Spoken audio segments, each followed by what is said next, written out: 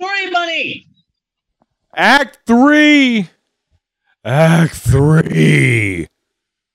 Yes, Bunny, my friend, my brother in arms, my some third thing. It is time once again for all of us here at the Pope on Film to casually stroll on in, mosey on in, some third thing on in to our third and final act.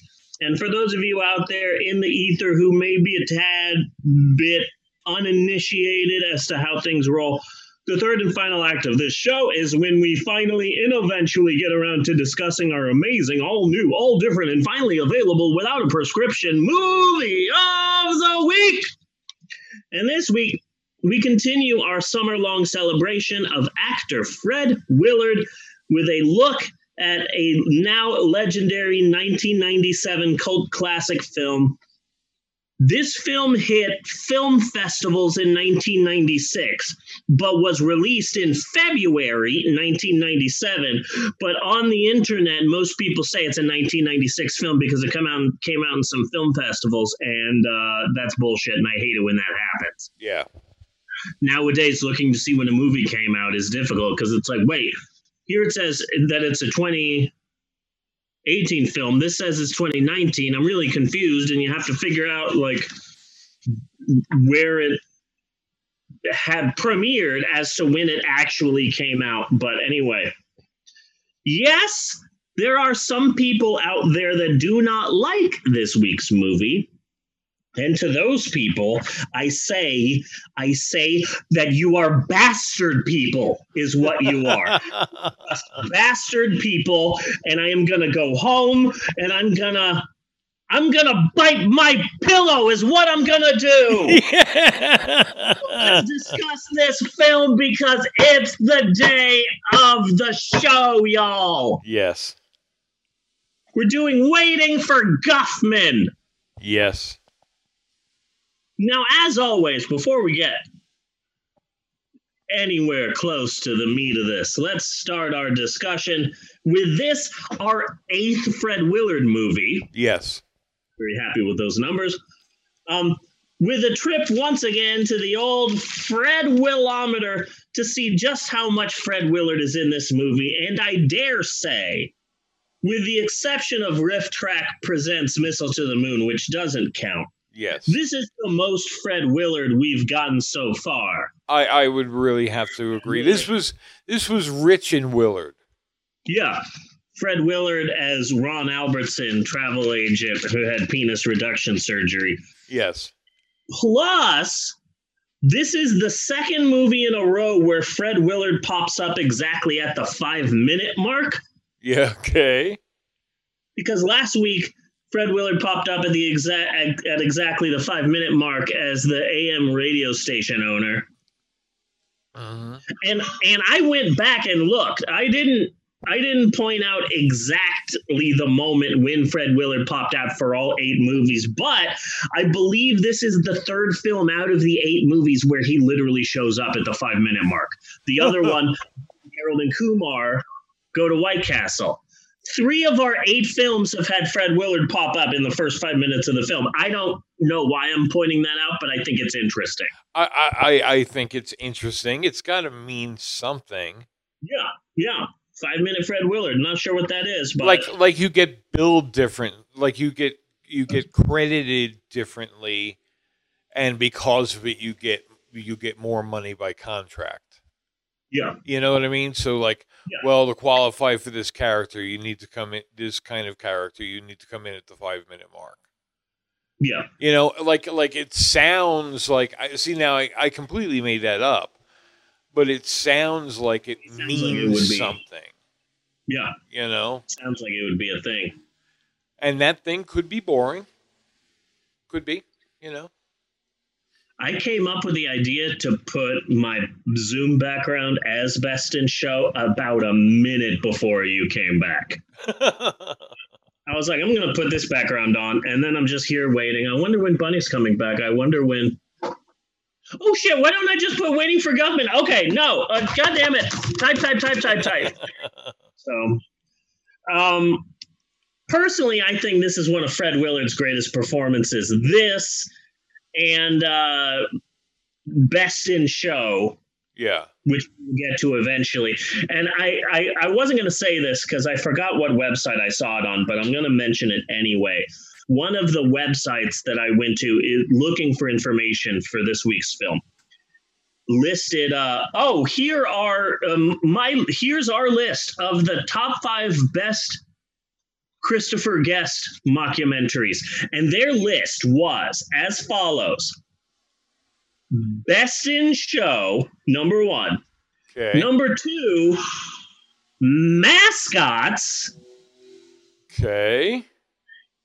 Number 3, whatever the third one was. Number 4, Waiting for Guffman. And number 5 was For Your Consideration. And I was really upset about that because you do not put Corky St. Clair right there with fucking For Your Consideration. Yeah.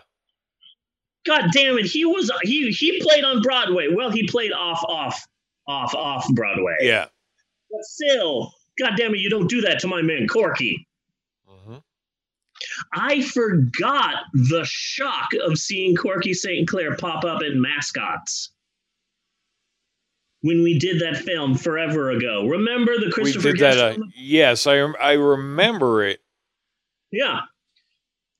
One of the mascots is played by Parker Posey, and so she needs help with her character, so she calls Corky, so Corky pops up. Yeah, okay. And we talked about it during that film, that means that there's a Christopher Guestiverse. Yes. Where all of these movies coincide. What was the other film? What was the other Christopher Guest mockumentary that was sandwiched between Mascots and Waiting for Guffman? I don't know. Anyway. Now, Bunny. Yes. Today we'll be talking about our man here, Corky St. Clair. Now, a lot of people, of course, know him from his work in the Blaine, Missouri community theater scene. There's a lot of Barefoot in the Park stands out there. Yes. And then on Tumblr, there's huge Backdraft, the musical fans out there. I mean, I'm sure you've seen the fan art.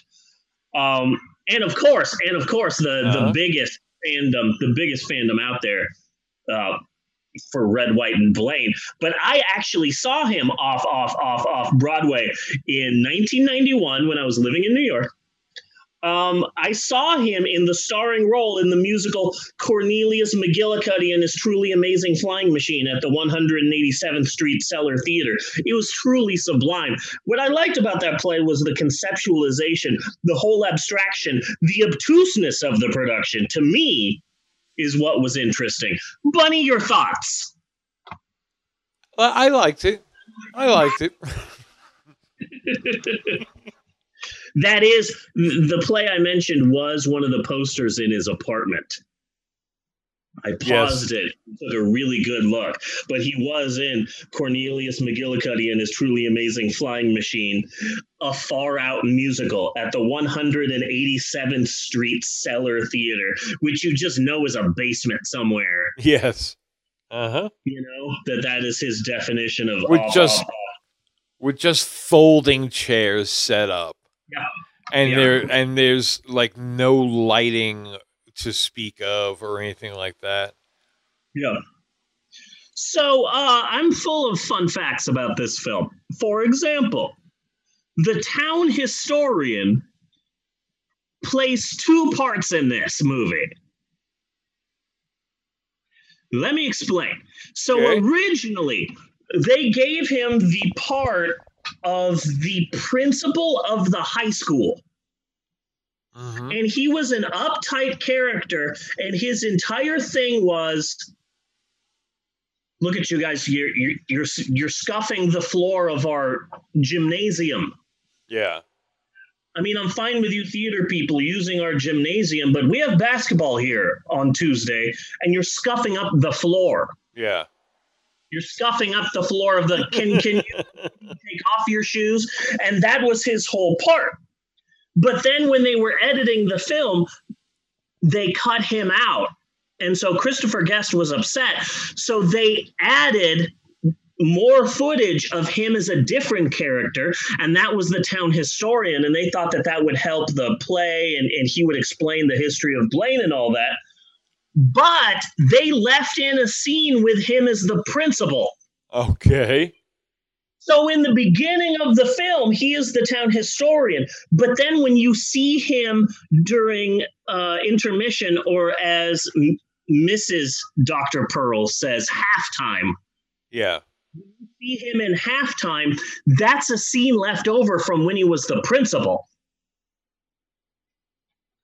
So in the beginning, he's there. It's like, we're really excited for the sesquicentennial, and we're just chomping at the bit here to get information out there. And I'm so excited. Let me tell you about Blaine. But then when you see him at the play, he's like, yes, it's a fine musical. Some of the numbers are really good.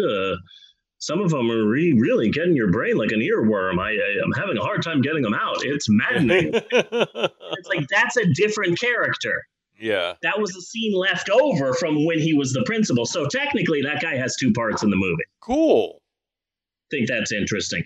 Fun fact. Here's another fun fact for you. David Cross has a small but memorable part as a UFO expert, and I love that scene. Yeah. Nabali. I love that entire scene. At the time, David was half of the late night HBO sketch comedy show, Mr. Show with Bob and David, and soon eventually to be Breaking Bad's own Bob Odenkirk, had another small part in the movie, but that scene was cut. Okay.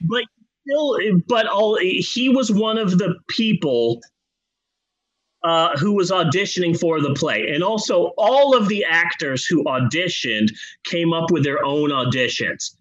Nice. And so Bob Balaban and Corky, they were unaware of what the actors would be doing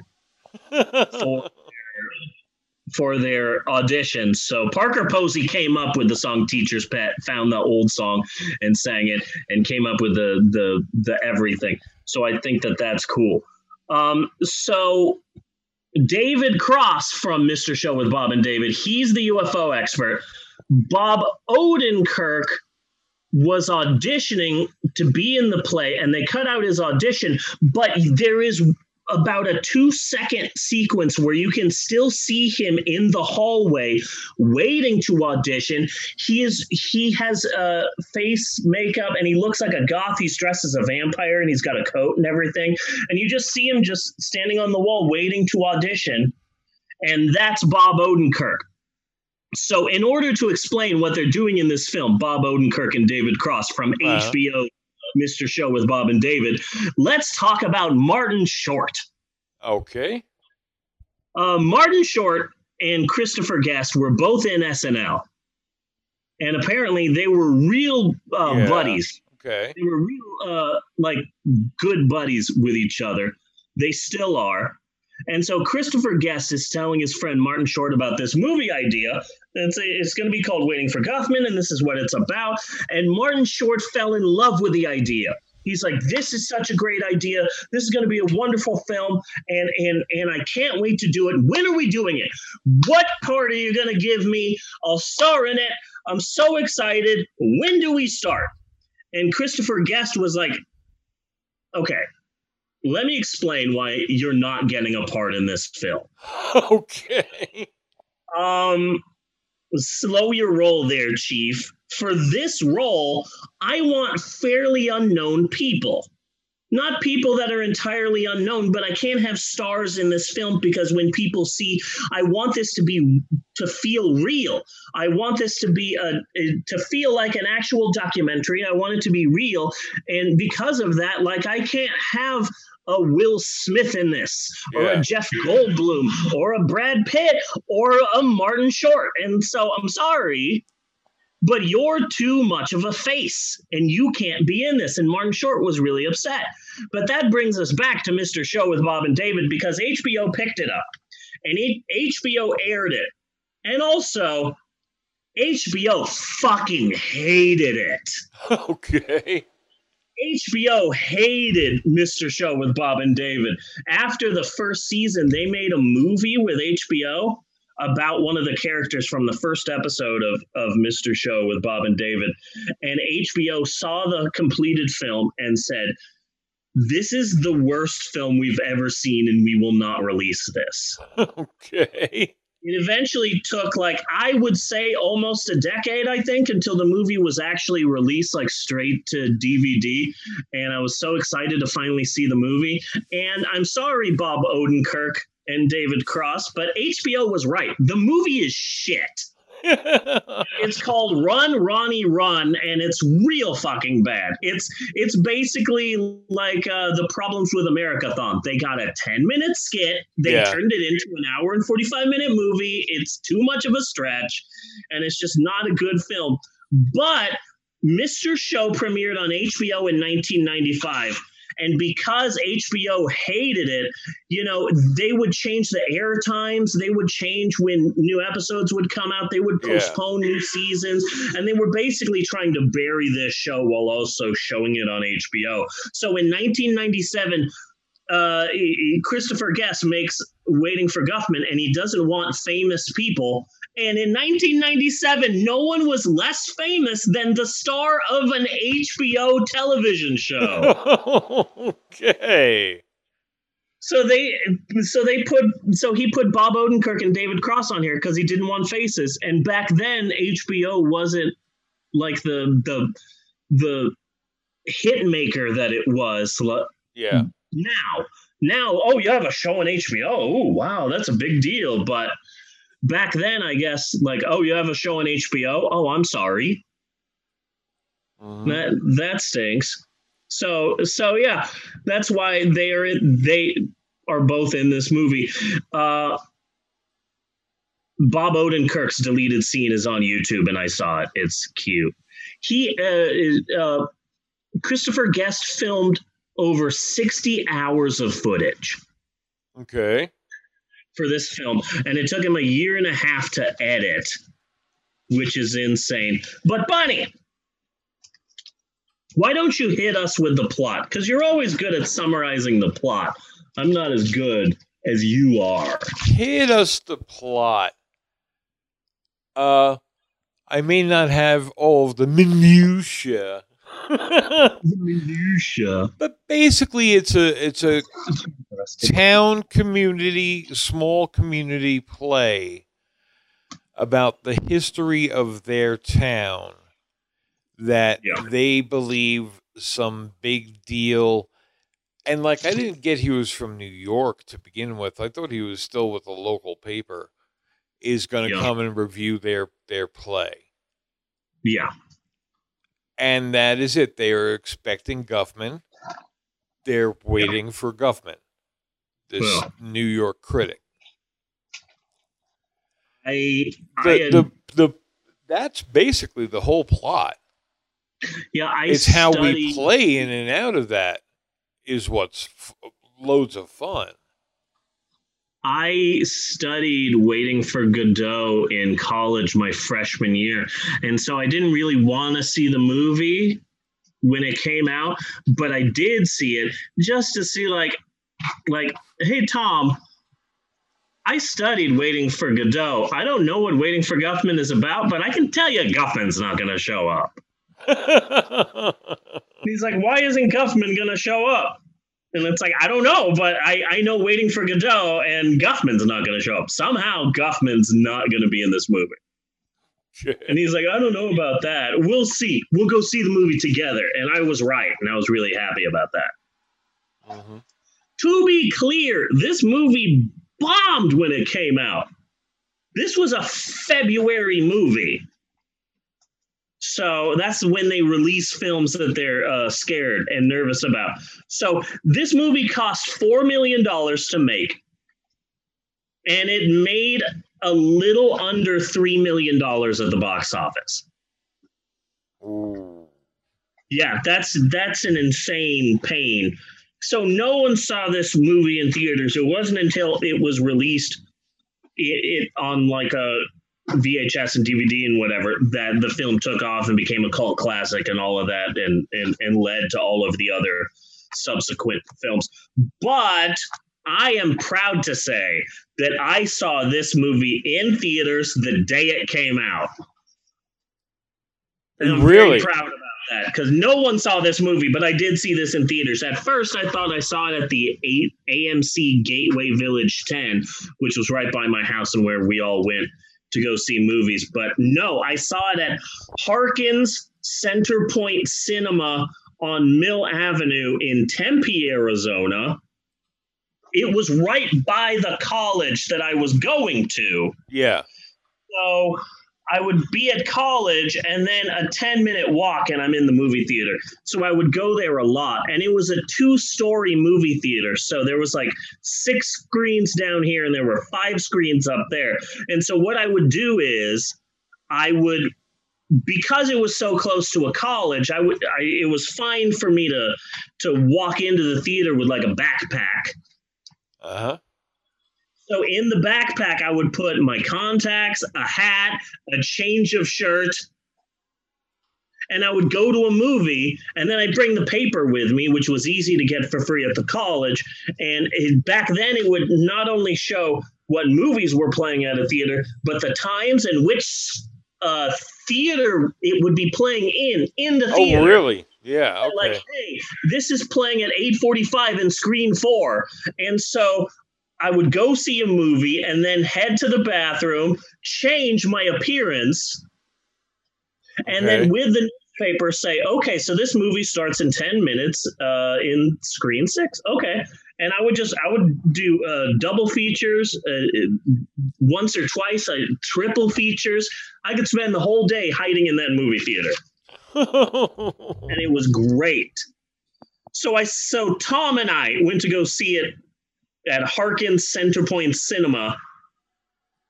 And then I looked up the history of this theater because I wasn't sure if it was there anymore. Yeah.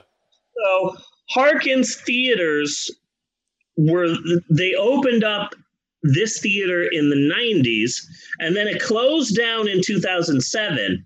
And then a company bought it and turned it into live theater space. But then they closed down in 2012, and then AMC bought it in 2014 and turned it back into a movie theater. So this movie theater I used to go to is still there, but it's completely different. Yeah.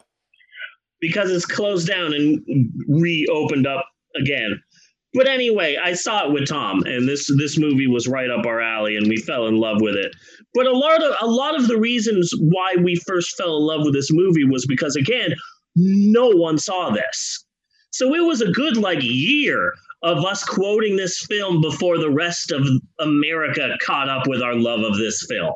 Yes. You know? For a while, it was just the both of us just going, it's the day of the show, y'all. It was just minor surgery. And calling people bastard people. Bastard people. I fell in love with a lot of people in this movie. Number 1, Parker Posey. Yes. Love Parker Posey, specifically her Libby Mae Brown. Basically, she is my ex-Debbie if she was tall and didn't stink of the cheapest weed you could find. Okay.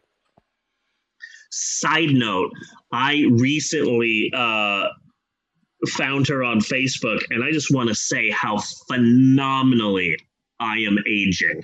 Because at first, I was like, who is this goblin? And then I realized that I just have really good genes, and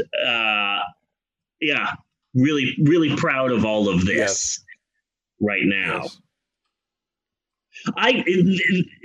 Kudos to Dr. Pearl's wife. Yes. Mrs. Dr. Pearl. She's just so goddamn believable. He's just so believable as the stuck-at-home Jewish housewife. Yeah. She is phenomenal in this and almost plays the exact same character in Best in Show. It's been a while since I've seen Best in Show. Yeah, so it is so like I tracked her down, and I'm like, I loved her in Best of Show, and I love her in Waiting for Guffman. I want to see like if I know her in anything else, and it took me a while, but I figured out where else I have seen her before. Her name is Linda Cash, Canadian comedian, actress, and she is apparently most well known, according to Wikipedia, for being the Philadelphia Cream Cheese Angel. Oh. You remember those commercials in the like 80s and 90s? No, not at all. No, and they were commercials for Philadelphia cream cheese, and there was an angel on the clouds, and she would eat Philadelphia cream cheese, and it was so creamy and luxurious, like a cloud. And they did like that wasn't Energizer Bunny level or Flow from Progressive level, but Yeah. it was maybe. Remember when butter commercials had a plot? Remember that weird period in time where like that one specific butter that came from a tub, and there were plots, and two people fell in love while reaching for butter. Yes. And like there's a plot around that. Yes. Right around there was the Philadelphia Cream Cheese Angel. And she was like the face of Philadelphia cream cheese for like a number of years. Well, how is she on the Mother Nature scale? I don't know. Like lower than Mother Nature? Yeah. I don't know, right about there. Or Imperial butter where you would get the crown? Imperial. Yeah. Yeah. Right around there. And also, this movie triggered some PTSD for me. Number one, Bob Balaban's music teacher looks and sounds exactly like Perry, the manager from the bookstore in Sacramento that tried to force me to quit after the robbery so that Barnes and Noble wouldn't be liable for the robbery that I was in. And so he specifically focused on all of us who were in the robbery and made our lives a living hell. If Bob Balaban was homeless for a decade, then he would be Perry, the manager of the bookstore. I feel more comfortable talking about him now that I know that he fled America and is now living in Paris. I feel more comfortable of saying he was a fucking piece of shit. Okay. Parker Posey had never done improv before. She had never ad-libbed before, and she wasn't sure if she was capable of doing it. And like, so Christopher Guest was like, oh, Fred Willard, no problem. Eugene Levy, no problem. Not sure about Parker Posey, but apparently what Christopher Guest does is he doesn't have you audition. He just talks to you. Yeah. And so he sat down with actress Parker Posey, and they just talked about themselves and their lives. And after 10 minutes, he was just like, I know you can do it. You got the part. Nice. Just period. That was it. And it's like, oh, good for you. Because Parker Posey's amazing in this. Oh, so. Well, she's been pretty amazing in all the Christopher Guest films I've seen. She's always done a good job. Yes, she has. Yes, she has. The Busy Bee. Oh. And again, she's in my Doogie Howser category where I'm really kind of pulling for her. Yeah. To break out and become a bigger name than she is. Yeah, same. So more PTSD. When Ron and Sheila go out to eat with the Pearls at the Chinese restaurant, and Sheila gets drunk. Okay. That is 100% my mom when she's drunk. Yeah. So goddamn perfect that it gave me PTSD. Like she followed my mom. Yeah. like she was shadowing, like back in the day when, like, oh, Daniel Day-Lewis is going to be a train operator, so he goes and follows a train operator for like 6 months, to prepare for. It's like freaking Sheila followed my mom every Friday and Saturday night for like 3 months. Perfect. Sheila being drunk at the Chinese restaurant, because that is 100% my freaking mom. It is crazy. It is crazy. So I just want a little shout out to a website I found. It's called scrapsfromtheloft.com. Okay. Mostly what it does is transcribes movies and TV shows. Yeah. And then just posts them on their website. So if you ever want a transcript of the last episode of Last Week Tonight or the movie Trolls World Tour, that's where you would go. Really? Okay. But for whatever reason, I found on there a ridiculously, insanely massive story of the history of the making of Waiting for Guffman. Okay. It is so long that, like, not long enough to be a book, but too long for a magazine. Yeah. So it's an impressive read, especially for anyone who considers themselves to be a fan of this movie, and I seriously recommend it. It's an amazing read. Oh, the read or the movie? The movie's fucking hysterical. Well, yeah, no, I also recommend the movie as well. But Christopher Guest movies are movies, at least for me, where it's like they're funny, but not in a way where I am laughing out loud. It's like a subtle, quiet, funny. Yeah. I did a lot of community theater in my teens and 20s. I've met a lot of Ron and Sheilas. Yeah. I've met so many Ron and Sheilas and Corkies, and it's just like, oh my God, it is just picture perfect. It is just a perfect look at people who I did plays with in Scottsdale, Arizona. And it's not, I don't find the movie laugh out loud funny, but it's like, it's quirky enough that you fall in love with it. I was at the exact right point of high when the How Many Babies Fit in a Tire line came out. And it fucking came close to killing me. Nice. I couldn't catch my breath. I was struggling for air. I almost messaged you about it. So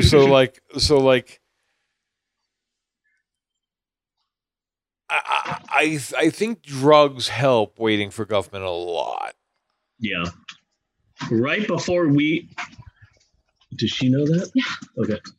Right before we started recording, I put another video on my Storytime with Mr. Steve YouTube page, and it's just 3 minutes of Corky saying, "Everybody dance." And I have been saying that nonstop for like 2 days. Nice. Everybody dance. It's perfect. Oh, that reminds me. The Bare Naked Ladies. Okay. Canadian band, numerous hits over the years. I saw them in concert twice in the 90s. And when I saw them both times, during the concert, the one part where they're like, here's the number where we let the drummer do something. Yeah. Like, oh, okay. Take it away, bass player. And so there was one part of the show, both times when I saw them, where they let the keyboardist do a song. And he can barely sing, but both times he would do this like badly sung song, And he's talking about the one thing he loves the most, and then the chorus is just clips of beans. Yes, beans. Now, don't get me started about beans. And it became this like legendary Bare Naked Ladies song that they only did live and that they never released in an album. And it was their Beans song where they sampled Waiting for Guffman. And I just wanted to mention Bare Naked Ladies because they are an interesting band, and ever since one of the lead singers left because of his cocaine problem, the band hasn't been the same. But still, I will get you some of that when I'm done, okay? I will get you some of that when I'm done. But that's all I've got for this movie. I love this goddamn movie. Oh, this is a great movie.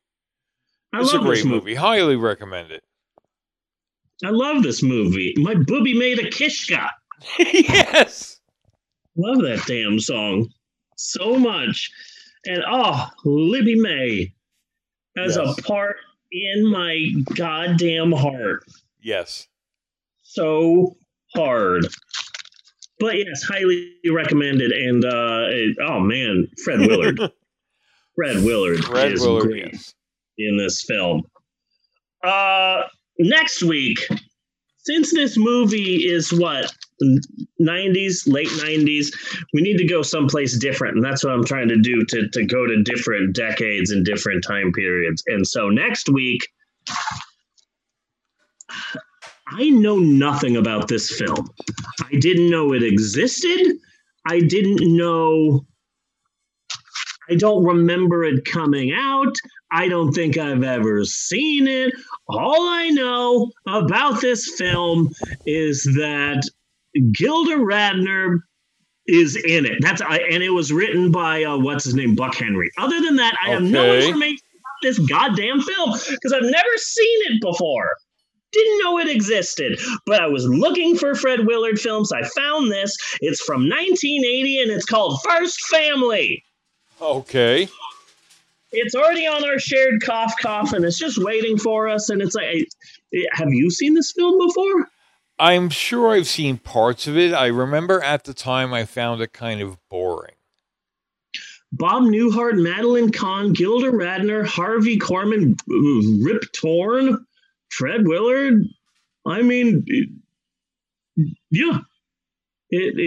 This has the smallest Wikipedia page that I have ever seen. This is one of only 2 films that Buck Henry ever directed. He wrote a shit ton of movies. He wrote The Day of the Dolphin. Yeah. Unwittingly, he trained a dolphin to kill the President of the United States. But yeah, that's what we're doing next week. Next week, we're doing the film First Family. First Family, okay. I don't know. I always liked Bob Newhart. You know? We're going to see. I mean, it was a lot of years ago. It was probably the 80s.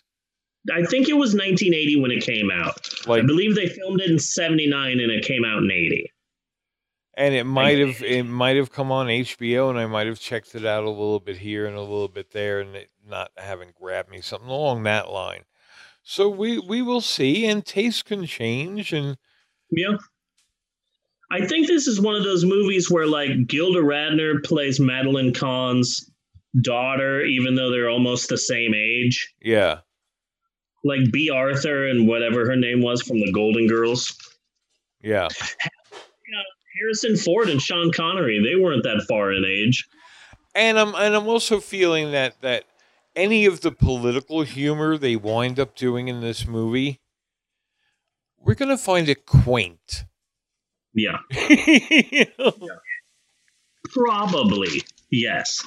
But that's next week. And now that I'm looking back at this week, the highs and the lows and the ups and the downs, the roller coaster sickness, the My Little Pony Nazis. I gotta say, I think this has been a pretty good episode of the podcast. It has been a damn good episode of the podcast. Okay, good. I was gonna say the same thing, but I wanted to You're the person who makes that distinction, not me. I didn't want to step on any toes. But yes, I concur with your statement, good sir. So until next week, I am Bunny Williams. And I am Reverend Steve, and on behalf of Natasha and Maxwell and everybody else, I just want to say thanks for listening, and we will see you next week, you godless heathens. And you Captain Underpants? Okay, sure. Why not? You're upset that you can't come and say something? You can stand right here and say something, but you can't appear on the screen because you don't have a shirt on, and I'm not going to jail. So you can stand right here, right there, stay right there, okay, and say something. But you got to say it loud so they can hear you. And Poopy! And Poopy. There you go. You are a part of the show. Do do do do do do do do do do do do do do do do. Cut and print.